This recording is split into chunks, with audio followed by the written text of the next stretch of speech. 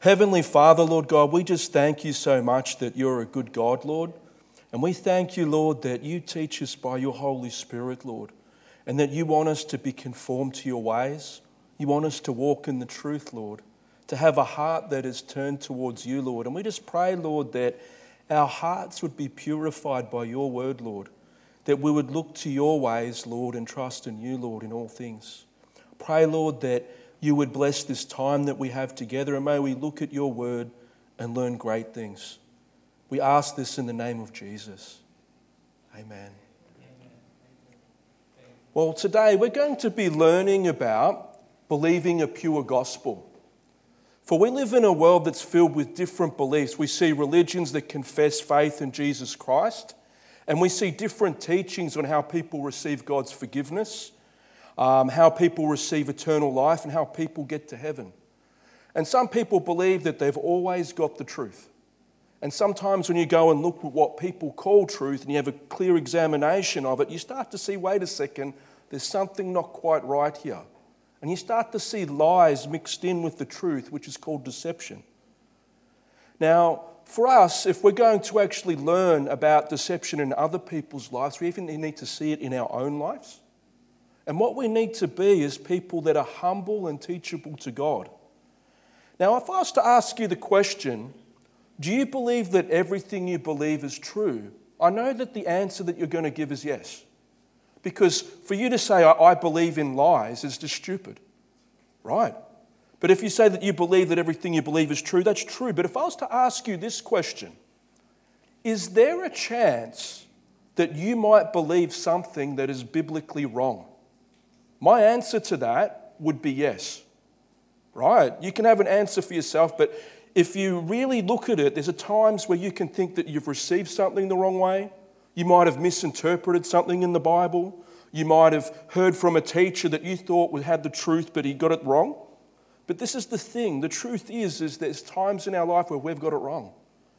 So the question I asked myself one time was this, and it's something that you might need to ask yourselves too, is what type of attitude for God should you have to find what is biblically wrong in your life?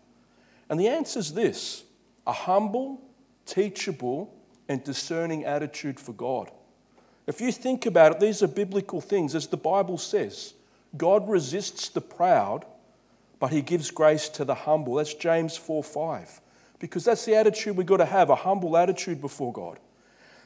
In Romans 3:4, it says this. It says, let God be true and every man a liar. That's a hard one for us to practice. Because do you want to know something? It's easy to go, well, God's true, but that person over there could be a good liar. But is it easy to look in the mirror and say that? It's not an easy thing to do, because there's areas in our own lives where we need to realize that when we come to the Lord, we come with wrong things in our thoughts and in our minds. And that our minds need to be purified by the Word of God. The other thing is in 1 Thessalonians 5:21, it says, test all things and hold fast to what is good. And you know that responsibility is on us. It's not someone to do it for us. We're to check it out for ourselves. So our outline for today's teaching, we're going to be looking at believing a pure gospel. And our first point will be this: the gospel and the unseen enemy. Beware of deception in your life. We're going to be looking at that. The second point is the warning in Galatians: beware of another gospel. Because there's people out there that teach other gospels. And these other gospels, they don't save you. They actually destroy your life. And they can destroy you in one of two ways, which we will look at. The third point we're going to look at is the first outcome of a false gospel is not getting saved from your sins. And the second outcome of receiving a false gospel is that you've received the true gospel, but you've departed to a false gospel of works.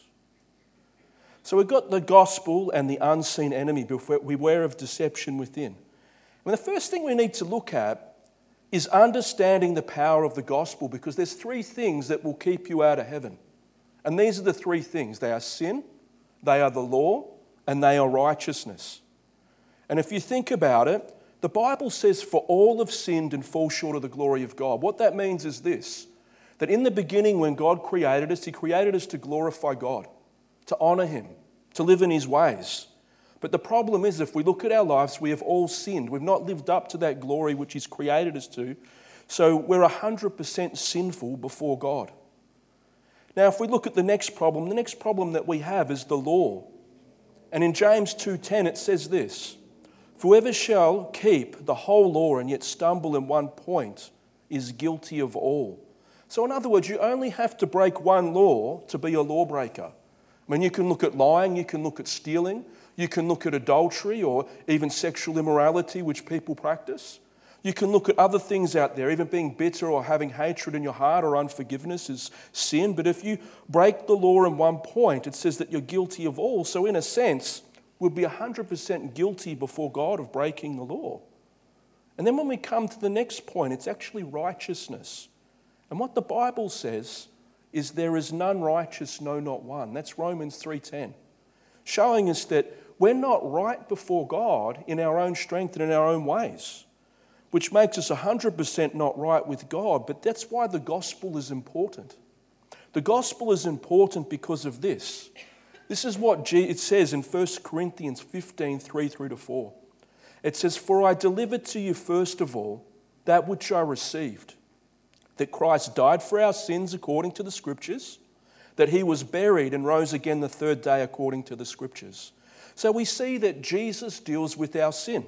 He's the one who died on the cross for our sin. He rose from the dead. He defeats sin at the cross, which makes us 100% paid for. That Jesus paid for all of our sins. He paid for the past ones. He paid for the present ones. He paid for the future ones. He paid for all of it. He endured that all at the cross. Now, if we look at the law, how does Jesus deal with the law? Well, this is what it says here. "For Christ is the end of the law of righteousness to everyone who believes." That's Romans 10:4. That means that once you believe in Jesus, the law is no longer against you. In other words, the law cannot condemn you. It also means this, that you're no longer under the law of Moses. You're under a new covenant, right? So what happens here is Christ ends the law for believers. It doesn't mean that He goes and tells us to be lawless, so don't misinterpret that. There is the law of Christ where we obey the Lord and love the Lord. But we've got to understand that we're no longer under the law of Moses when we're saved. And the next one is righteousness, because if you're 100% not right with God, what does Jesus do? Well, He makes us right. In Romans 4:5, it says this, "But to him who does not work, but believes on Him who justifies the ungodly, his faith is counted as righteousness." What that means is this, that God can look at a person that is ungodly. Do they deserve heaven? No.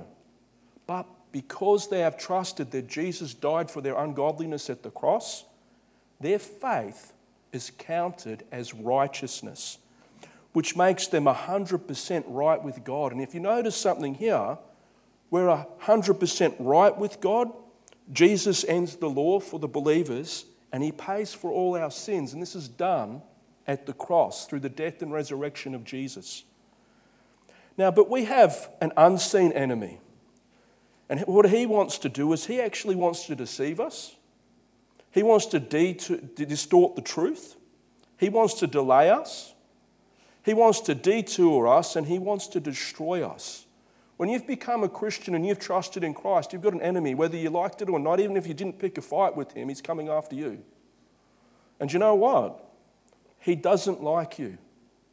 He's not your friend. He'll pretend to be, but he'll pat you on the back with a knife in it. And that's what he wants to do. He wants to destroy your life. And one of his tricks for destroying the life is this. I've got this thing stuck up the top here. Sorry, guys. How do I get rid of that? What do I do? The pin? There we go. Sorry, guys. Right. One of the things that the devil wants to do is destroy our lives. And if we read 2 Corinthians 11, 3-4, it says this, "But I fear lest somehow, as the serpent deceived Eve by his craftiness, so your minds may be corrupted from the simplicity that is in Christ. For if he who comes preaches another Jesus whom we have not preached, or you receive a different spirit which you have not received, or a different gospel which you have not accepted, you may well put up with it." Now, I want to point out something. There's three things mentioned here which are the main focuses of Christianity. The main focuses of Christianity are this: to be Christ-centered, to be gospel-centered, and to be spirit-filled. So what does the devil do? He preaches another Jesus, he brings another gospel, and he gives you another spirit. They're the counters here. But we're looking at one of these today, and what it says here is this, that Paul was concerned from the Corinthians being deceived from the simplicity that is in Christ. You see how it's got the word simplicity there? Because the gospel's meant to be simple. I remember when I got saved from my sins, my first baby words were, "How could I be so stupid? God made it so simple and I made it difficult." And the reason why I said that is because I thought that I would be saved by good works. But when I found out I was saved by faith, it was simplicity. It was simple. And the simplicity that he deceives us from is someone comes and preaches a different gospel. And it's got these words here. You may well put up with it. When I read these words for the first time, I thought that sounds like a weird thing for Paul to say, but what does he mean by it? Well, what he means by it is this. For some reason, my thing is stopping. Just wait a second. Sorry, guys, it's being naughty. It's not doing what I want it to do.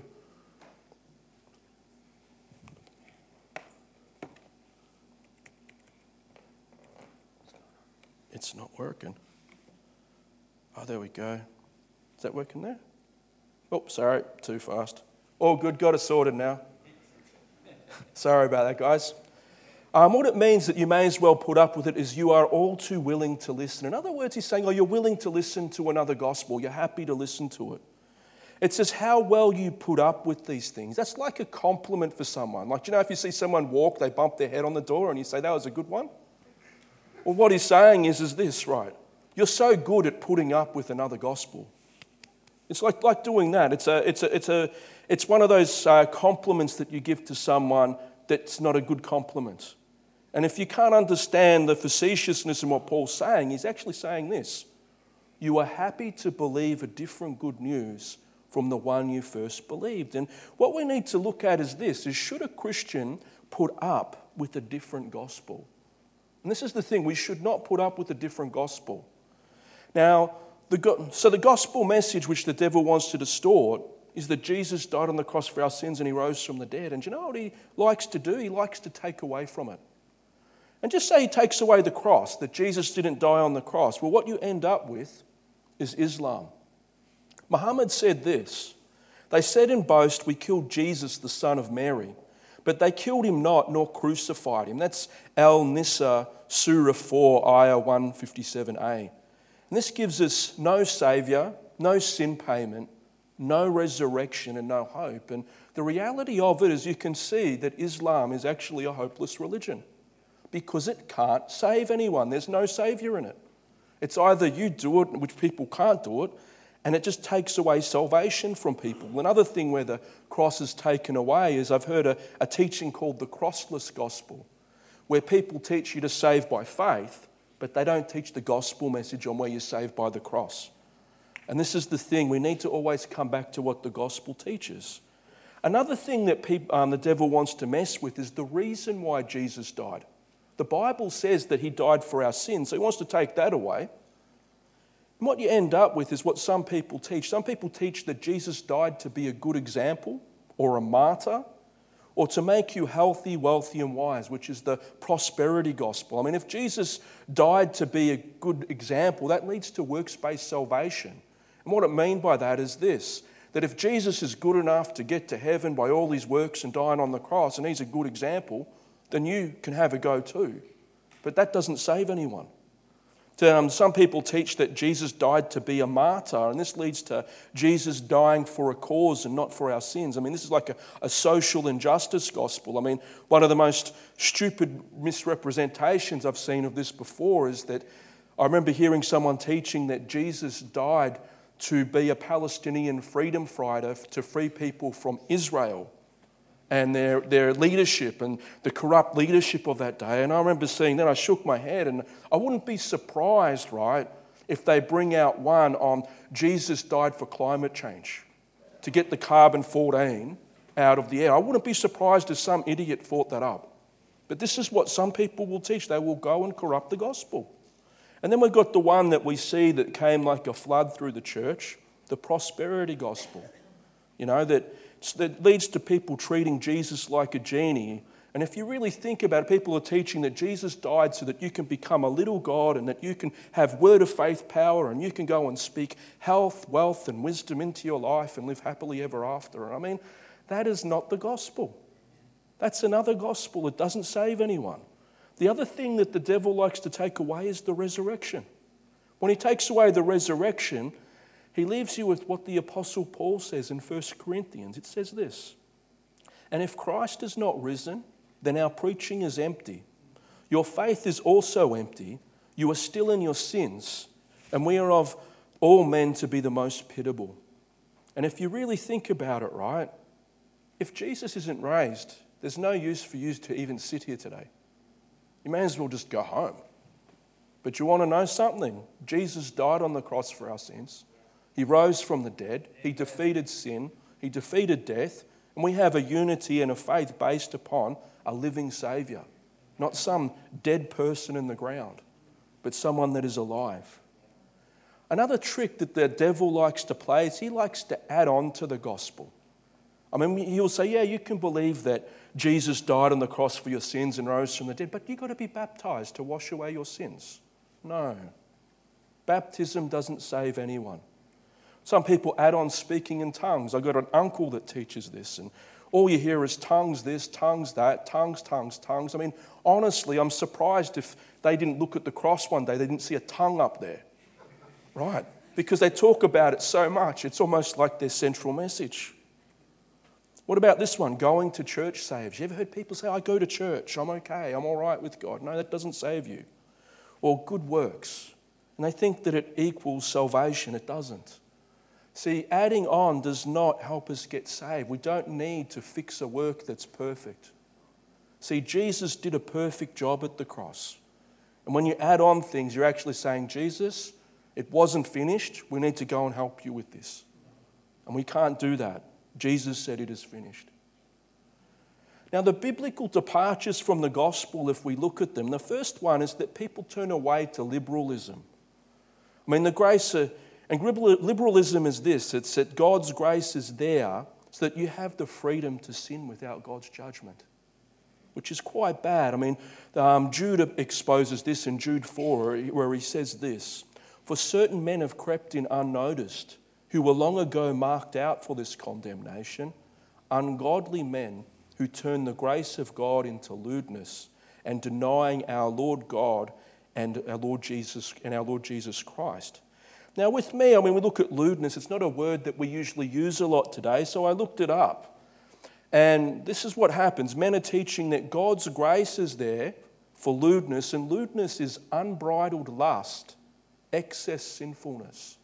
Like if you really think about it, when you look at all the LGBTQ come flying into the church, I even have a friend that spoke to me one day, and Joel, he said to me, he said this. He said that God condones gay marriage and it's biblical. And I'm scratching my head thinking, this guy's a pastor's son and he believes something as silly as this. I mean, that's what it is. They're pretty much corrupting the gospel so that people can live in lust. It's not there for that purpose at all. The other thing that people go to is the other extreme. It's called legalism. That by doing good works and obeying laws, salvation is earned. And this is exposed in Romans 3:19 and 28. It says, "Therefore by the deeds of the law there shall be no flesh justified in his sight. For by the law is the knowledge of sin.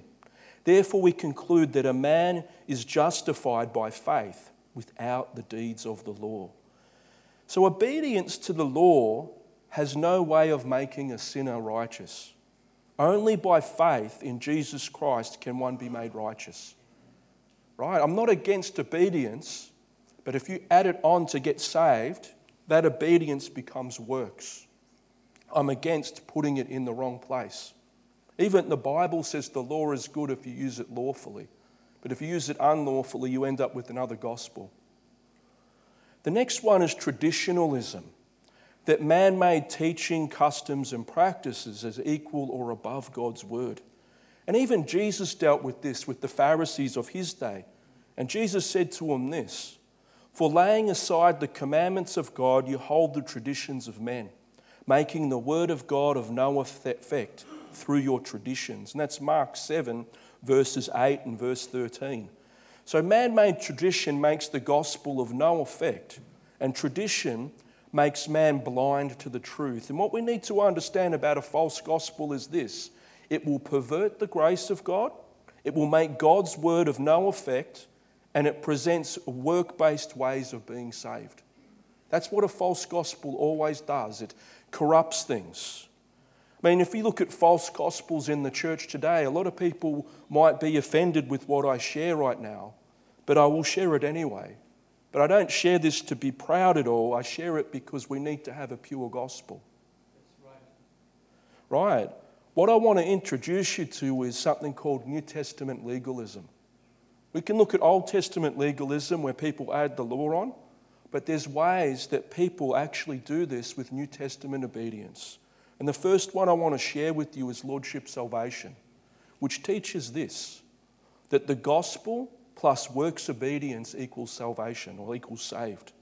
And this is the problem with Lordship Salvation. It teaches that Jesus needs to be the Lord of your life for you to be saved. It teaches that if Jesus is not Lord of all, then he is not Lord at all.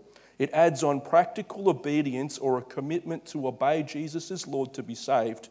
And salvation is validated by your obedience, good works and service, not by Christ's sacrifice for your sins at the cross and raising from the dead. Now I want to highlight this thing to you, right? What it is this. If I believe that Jesus Christ died on the cross, it's good. When I first heard this teaching, I thought, oh, you believe that Jesus is Saviour and Lord. That's fine. But when you go and add on the practical aspects of obedience, where you got to go and obey the Lord for this or obey the Lord for that, and you do those works to actually make it so you get saved through those things, it's the gospel plus your works equals salvation.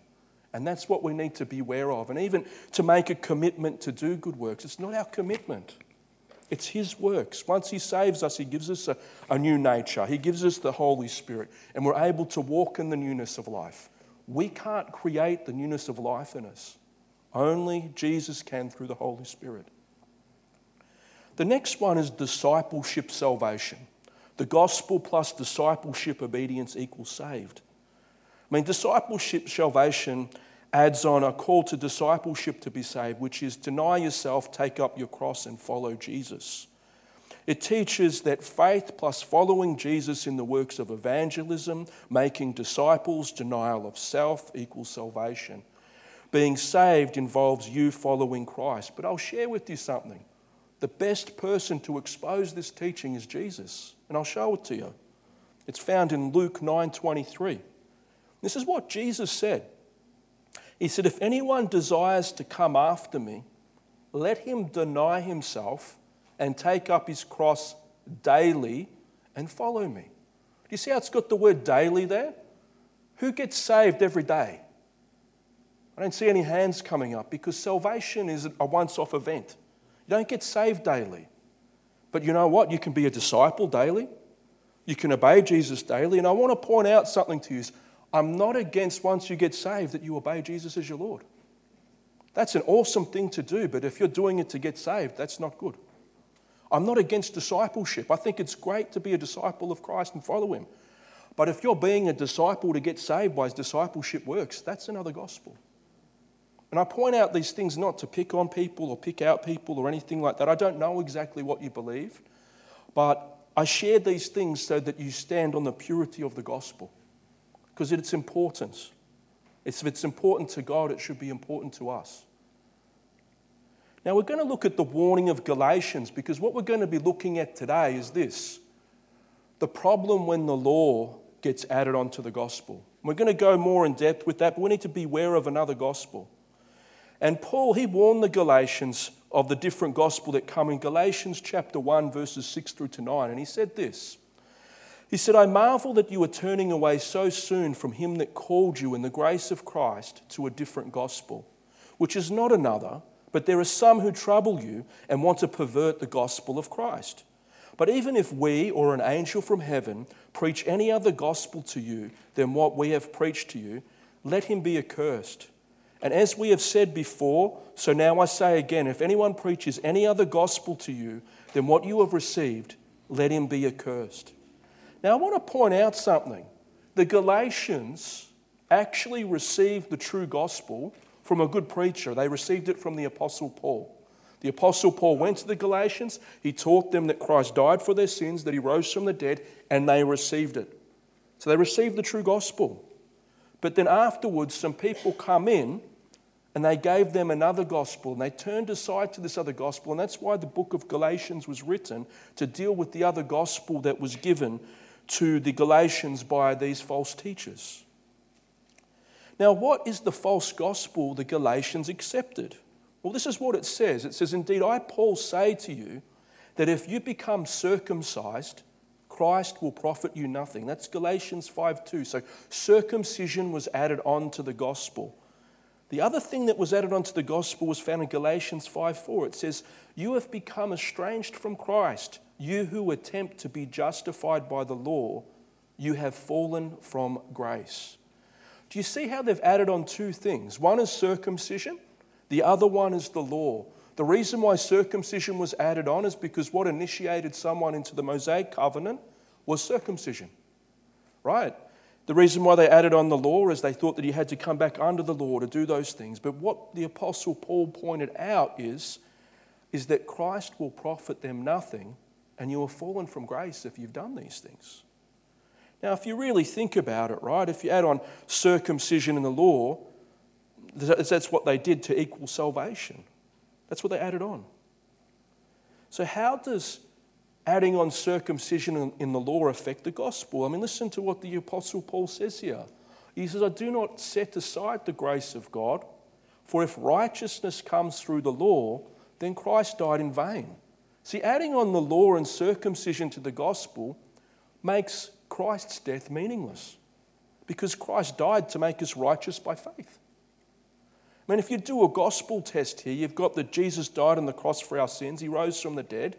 They added on circumcision in the law. That's a false gospel because it goes towards works. The next one is some people add on lordship salvation. That's a false gospel because it goes towards works. It's your works. Discipleship salvation, it goes towards works. We have to have a gospel that's not caught up in our works. It's caught up in accepting the work that Jesus did. What is the outcome of a false gospel? It says, you have become estranged from Christ, you who attempt to be justified by the law. You have fallen from grace. So the two outcomes of falling from grace, or from the principle of grace, are these. Here's the first one. The first outcome of receiving a false gospel is not getting saved from your sins. Right? Just say that you're unsaved and someone preaches a false gospel to you and you believe that gospel to get saved. It doesn't save you.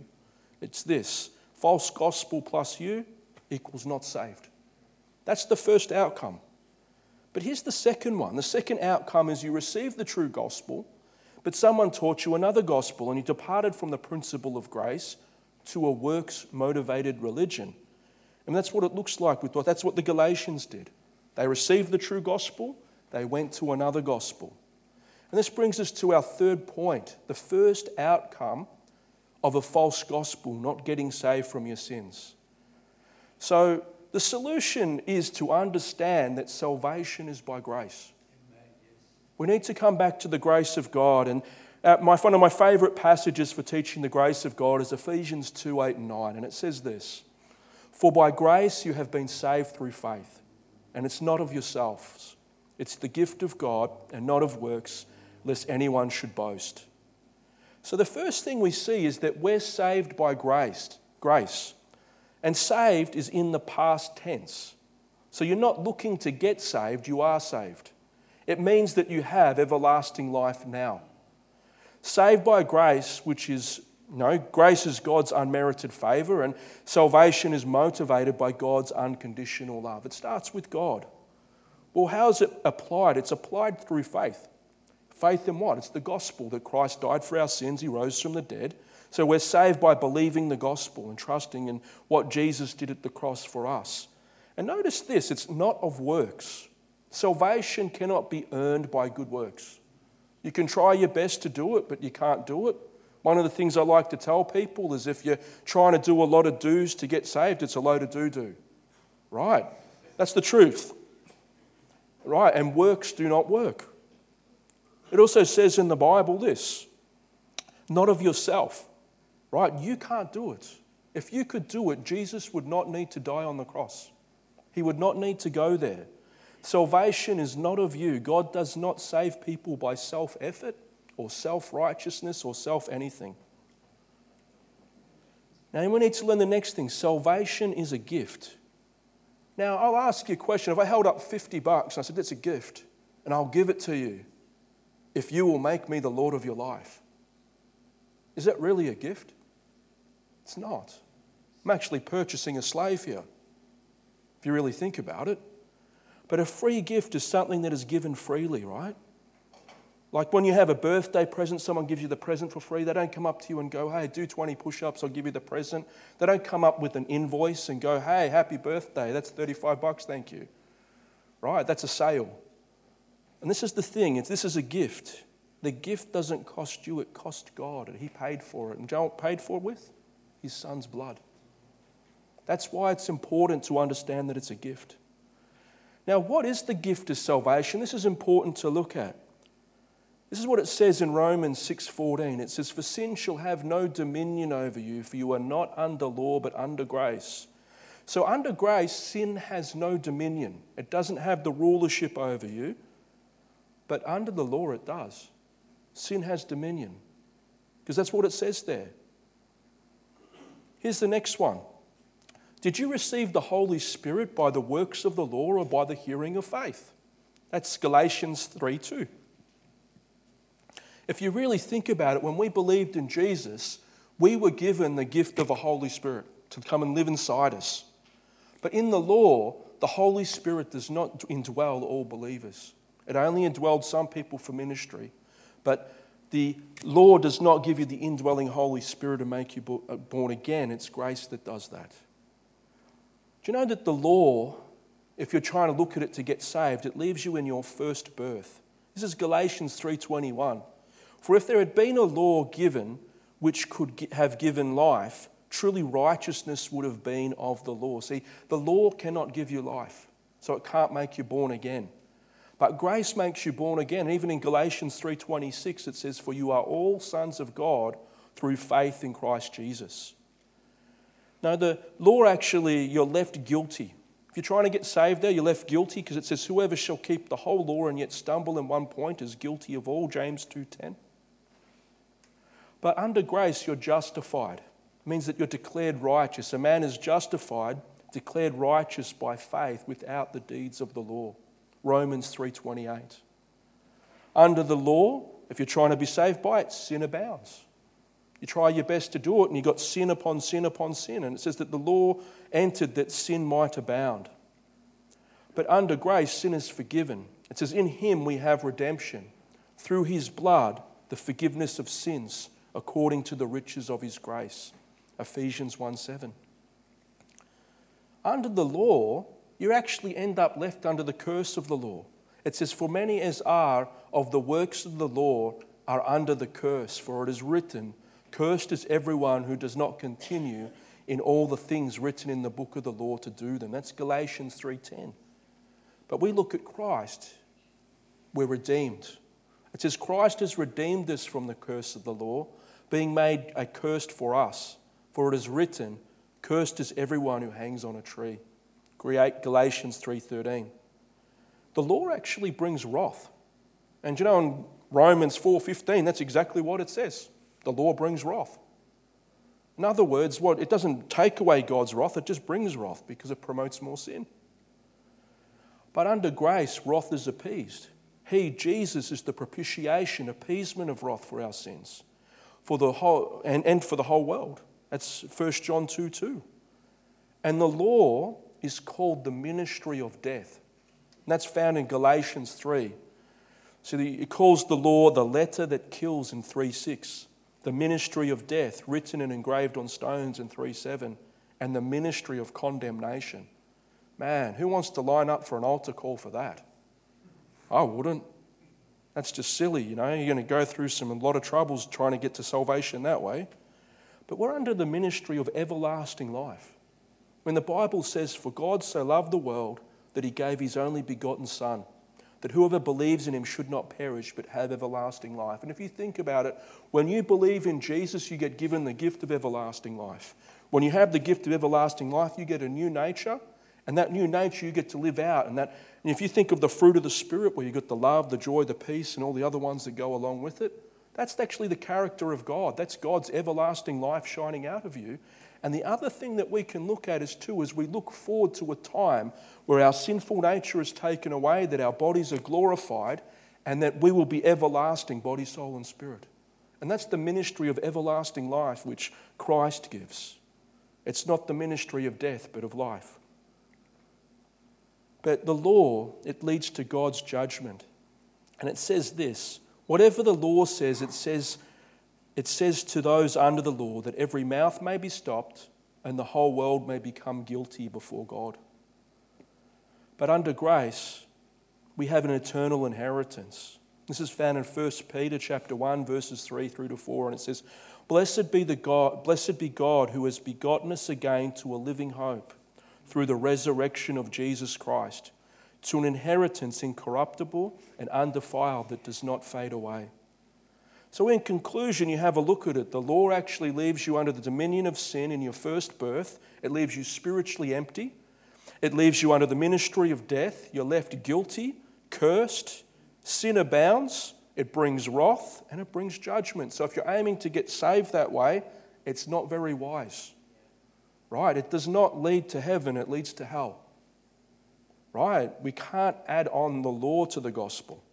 But under grace, sin has no dominion. We're born again. The Holy Spirit lives inside us. We're under the ministry of everlasting life. We're justified. We're declared righteous by the cross. We're redeemed. We're purchased back from even sin as well as the law. We're forgiven of sins. In other words, released. Wrath is appeased. Eternal inheritance. Isn't that an amazing gift? Like you sit there and you look at it, and I probably left some things out, but I look at these things and I'm quite amazed by what Jesus has done for us giving this gift. But here's the second outcome. This is the last point of a false gospel. Receiving a true gospel and then departing to a false gospel of works. Now, the second principle we've got to deal with is that God's grace produces godliness and righteousness. That's what we need to understand. God's grace produces godliness and righteousness. And listen to what Titus 2, 11 through to 14 says. For the grace of God which brings salvation has appeared to all men, teaching us that denying ungodliness and worldly lusts, that we should live soberly, righteously, and godly in this present age, looking for the blessed hope and glorious appearing of our great God and Saviour, Jesus Christ, who gave himself for us, that he might redeem us from every lawless deed and purify for himself his own special people, zealous for good works. So the first thing we need to look at is the grace of God teaches us. That is important to look at, because when it says the grace of God teaches us, it actually means that God himself personally, he trains us, instructs us, and he causes us to learn. He even chastises or corrects or molds us. He reproofs us and he admonishes us like a son. This is the Father dealing with the Son. And what does he teach us about? He teaches us to deny ungodliness, to reject wickedness and piety and lack of reverence for him, to deny worldly lust, in other words, to reject inward desires of pride, selfishness, hate, greed, and sexual lust. And he teaches us to live. And if you think about it, this word for live, it means true life, to be full of life and abundant life. And he teaches us to live soberly, out of a sound mind, temperate and discreet. He teaches us to live righteously, which is just, right, upright and equitable, and godly, like God, reflecting God's image and piously and reverently. And he also teaches us this, and I'm sure that Sam and Jim would like this one, to look forward to the second coming of Jesus. Because this is the thing, I mean, he teaches us godliness, he teaches us to deny worldly lusts, but he also teaches us to look forward to him, which is really good. And I'm glad that the Lord does that, seriously. So how does one turn to a false gospel? Well, listen to what the Apostle Paul said to the Galatians. He said, "You ran well. Who hindered you from obeying the truth? This persuasion does not come from him who called you."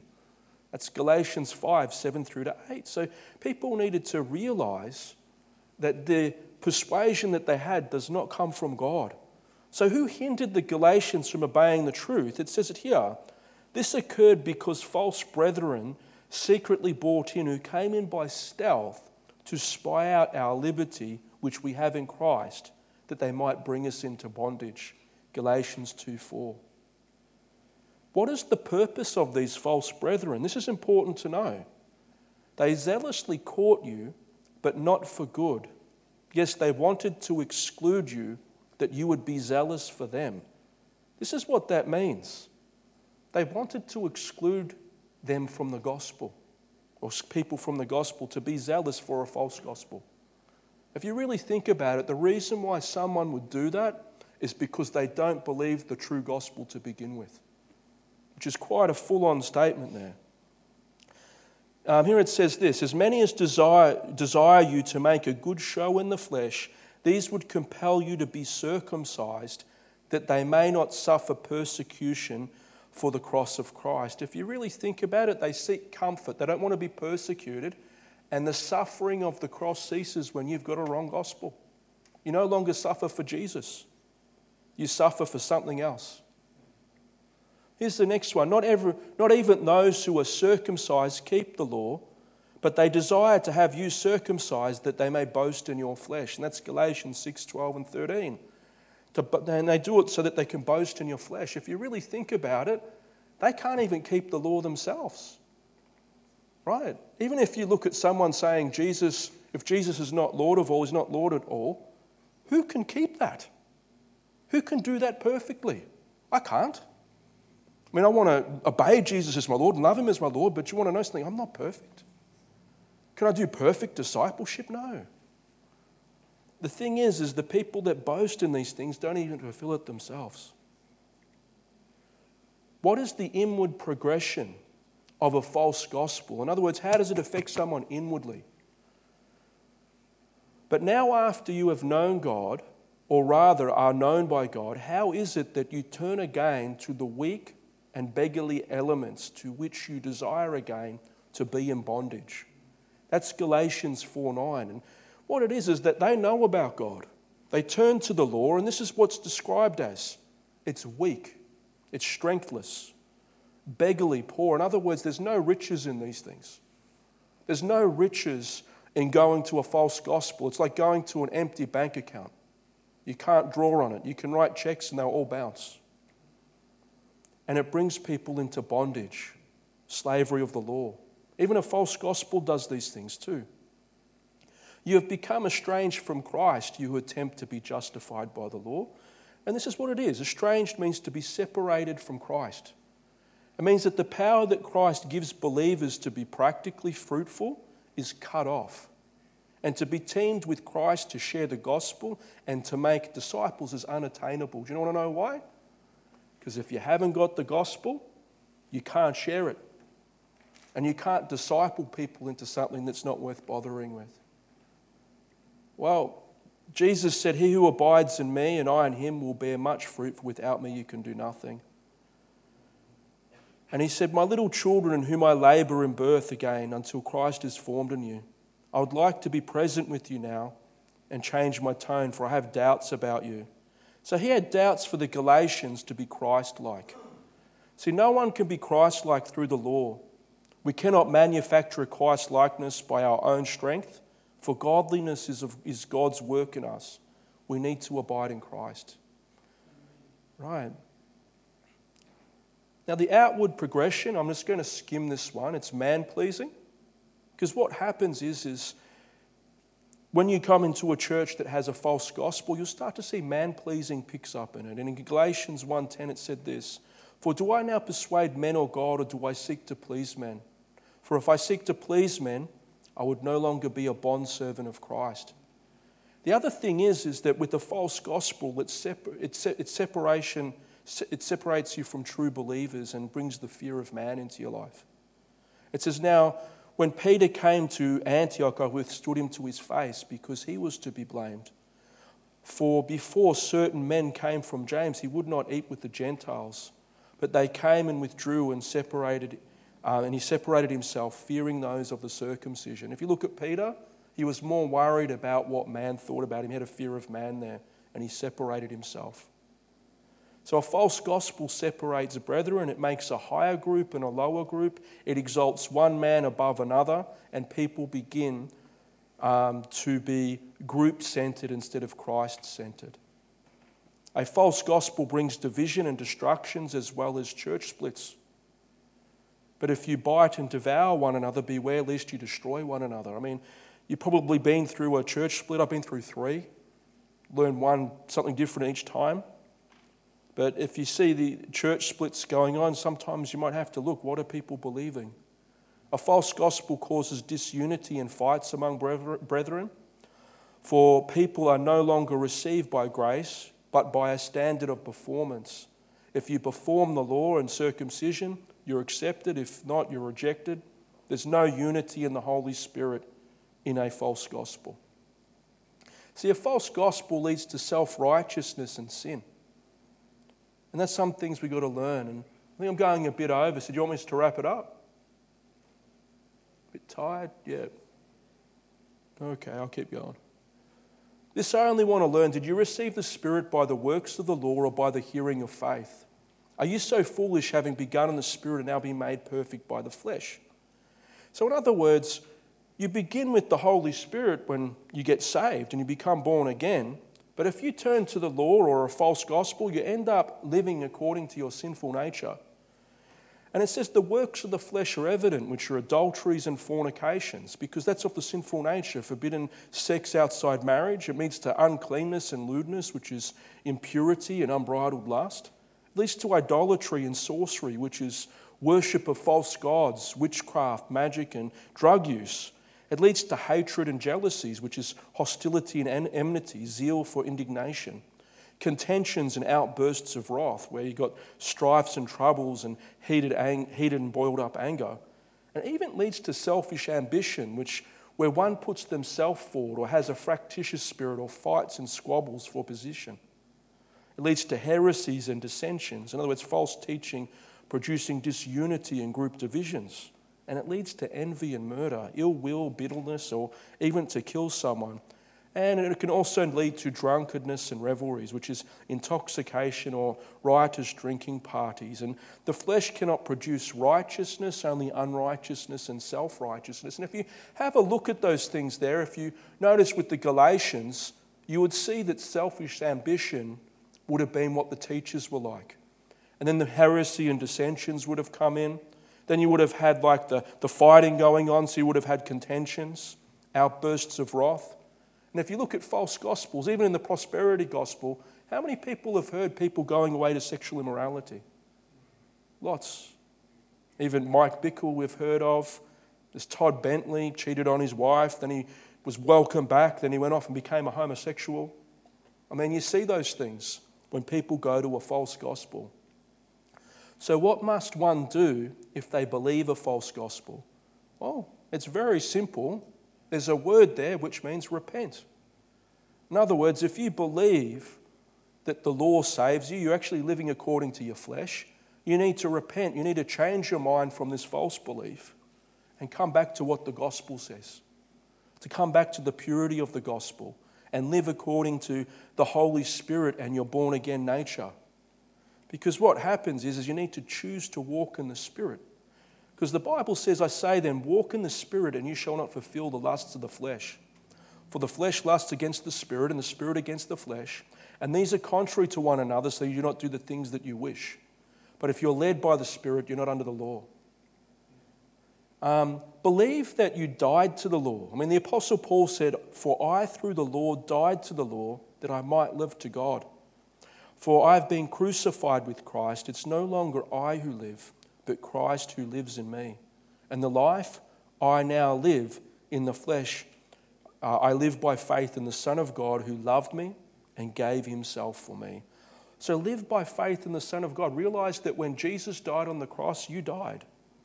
The other one is don't be yoked to the law again, or even in a sense, don't get caught up in the false gospel. Stand fast, therefore, in the liberty by which Christ has made you free, and do not be entangled again in a yoke of bondage. So stand in the liberty of Christ. And the last one here is this one. Sow to the Spirit and reap everlasting life. Do not be deceived. God is not mocked.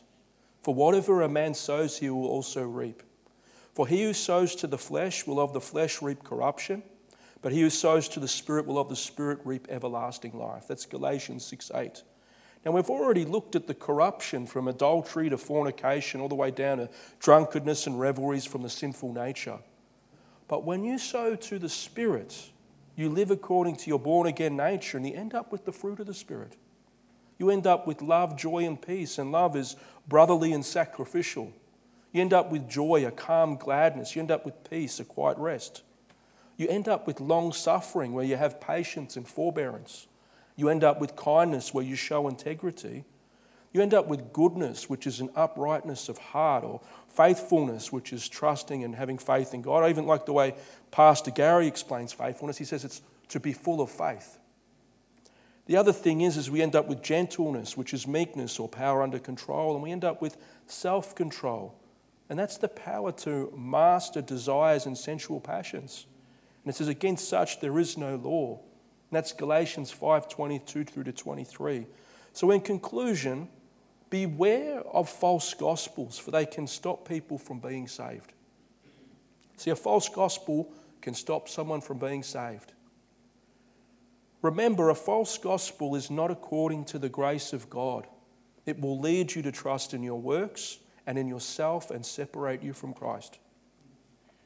A false gospel will turn you into a man-pleaser instead of a God-pleaser. It leads to separation from true believers and causes you to fear man and brings disunity in a church. And remember, a false gospel will leave you trusting in your sinful nature instead of the Holy Spirit. This is usually done in blindness, so you may not even notice that. And last of all, if you've trusted in a false gospel, repent. Change your mind and trust in the truth. Turn to God and choose to live according to His Spirit. And don't get caught up in a false gospel trap again. Let us close in prayer. Heavenly Father, Lord God, we just pray, Lord, that we could be faithful to the gospel, Lord. We pray, Lord, that you would strengthen us within our spirits to live for you. We pray, Lord, that if there is anything wrong in the way that we approach the gospel or think of the gospel or believe the gospel, may your Spirit convict our minds and our hearts, and may we repent and turn to you, Lord. May we live for you. We want to live according to your ways, not our own ways. We want to walk in your truth, not our own thoughts. May we beware of man-pleasing and look to be God-pleasers, Lord. And help us to be set apart for you, Lord, because we don't want to be caught up in the foolishness and lies of a false gospel. And we ask this in the name of Jesus. Amen.